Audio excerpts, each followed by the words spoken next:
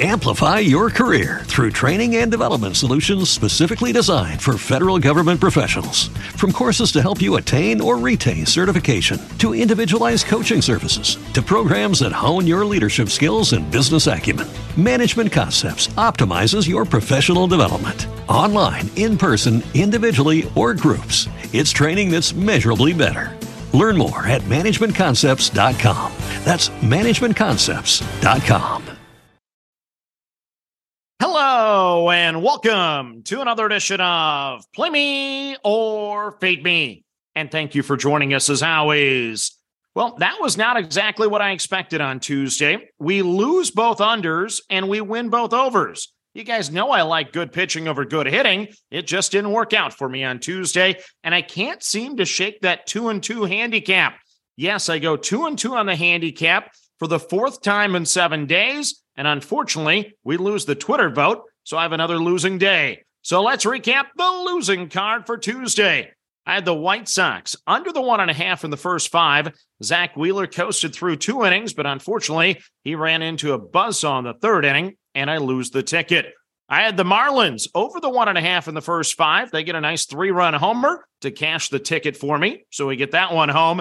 Then I had to sweat it out a little bit in Kansas City. I had the Rangers over the 2.5 runs in the first 5 at plus money at a plus 125. They get to Keller, they get the job done, and we cash the ticket. So we had an opportunity for a winning night late. We had the Brewers under the 1.5 in the first 5. Unfortunately, Logan Gilbert gives off a leadoff homer to start the game, gives up a couple runs in the 3rd inning, and we lose that ticket. On Twitter, you backed the White Sox under the 1.5. Thank you for the votes. Unfortunately, once again, it didn't work out for us. So for the day, I lose $21.67, and now we move on to the next. So a lot of early afternoon baseball games here on Wednesday. We start with the first game off the board. It's an interesting one. It's the Tampa Bay Rays at the Cincinnati Reds. So our guy Noah from Florida is at this series, and he's seen 2 lopsided games so far. The Reds won game 1, 8-1. The Rays won game 2,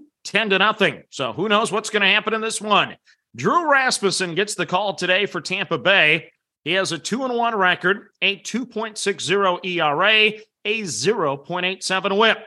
First start of the year, 6 innings, no runs at Washington. Then he went 7 innings, no runs against Oakland. And then he got hammered in Toronto, 4 1/3 innings, giving up 5 runs. So the good starts were against the 26th and 27th ranked teams in scoring. Nonetheless, those are major league teams, and they only mustered 3 combined hits over those 13 innings. So Rasmussen was good last season. He had a 2.84 ERA, a 1.04 whip over 28 starts. His road ERA was a tad bit higher with a 3.49, but his daytime ERA split was excellent with a 1.28 ERA. The Reds are mid-pack in OPS against righties. This we know is one of the best hitter parks in the country, so that concerns me. The Reds rank 5th in scoring at home, averaging 5.8 runs per game. But you can cue that music. I'll take good pitching over good hitting. Give me the Reds under the 1.5 in the first 5 at a minus 105. Next up on the card, it's the Atlanta Braves at the San Diego Padres. So happy Fernando Tatis Eve. Yes, we are 1 day away from one of the best in the game being back in the lineup. So it's 39-year-old Charlie Morton going today for the Braves. 2-1 record, a 3.86 ERA, a 1.71 whip. 5 1/3 innings, 3 runs at St. Louis. 5 innings, 3 runs in his first start against this Padre team. And then 6 innings and 3 runs at Kansas City. So he has a career 4.03 ERA, a 1.30 whip. Last year, he had a 4.34 ERA and a 1.23 whip. He struggled away from home last season, though, a 3-5 record with a 5.72 ERA. 2 starts against the Padres last season, 11 innings, 6 runs for a 4.91 ERA. The Padre bats have excellent career numbers against Morton. They're 50 for 161. That's a 3.11 average. Soto is 6 for 8 with 2 homers. Xander is hitting 341, also with a couple homers. Now, the Padres are bottom 5 versus righties this year, so that does concern me. But the overall numbers tell me this one's going over. I'm shocked to see it at only 1.5. By tomorrow morning, I expect it to flip to 2.5. But for right now, we played the Padres over the 1.5 runs in the first 5, heavily weighted at a -160. Next up on the card, it's the Baltimore Orioles at the Washington Nationals.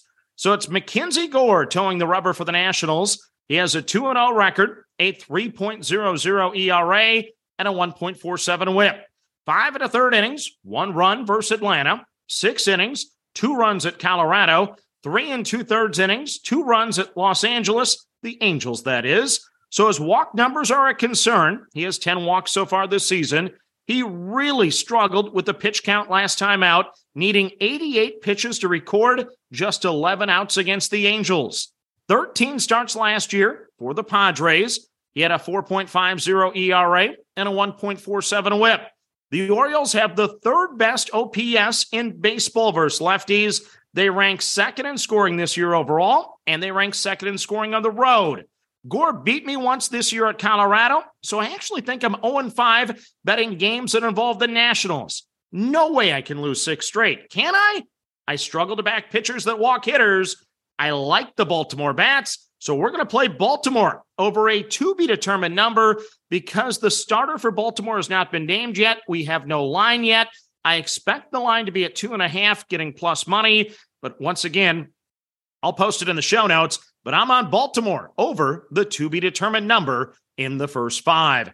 Then the final game of the card for you is another early afternoon game.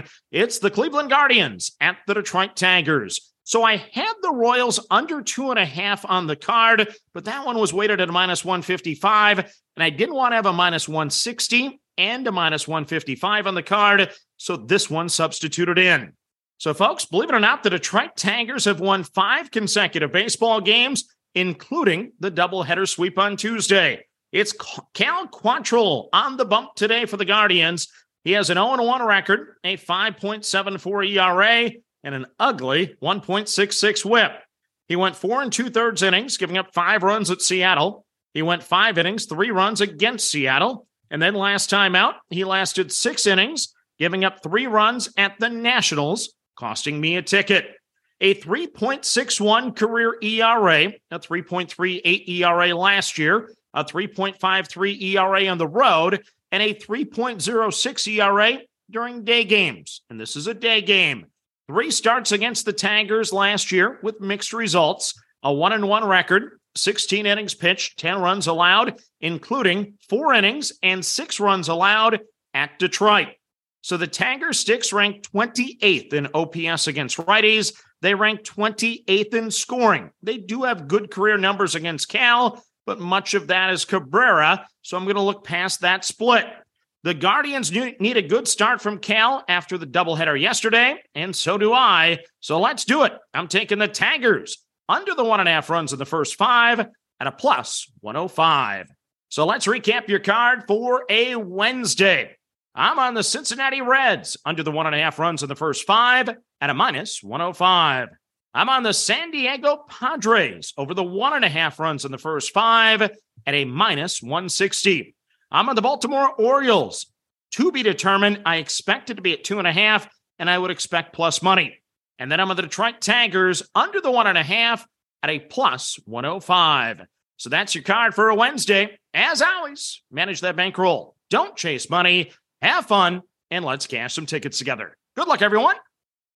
Amplify your career through training and development solutions specifically designed for federal government professionals. From courses to help you attain or retain certification, to individualized coaching services, to programs that hone your leadership skills and business acumen, Management Concepts optimizes your professional development. Online, in person, individually, or groups, it's training that's measurably better.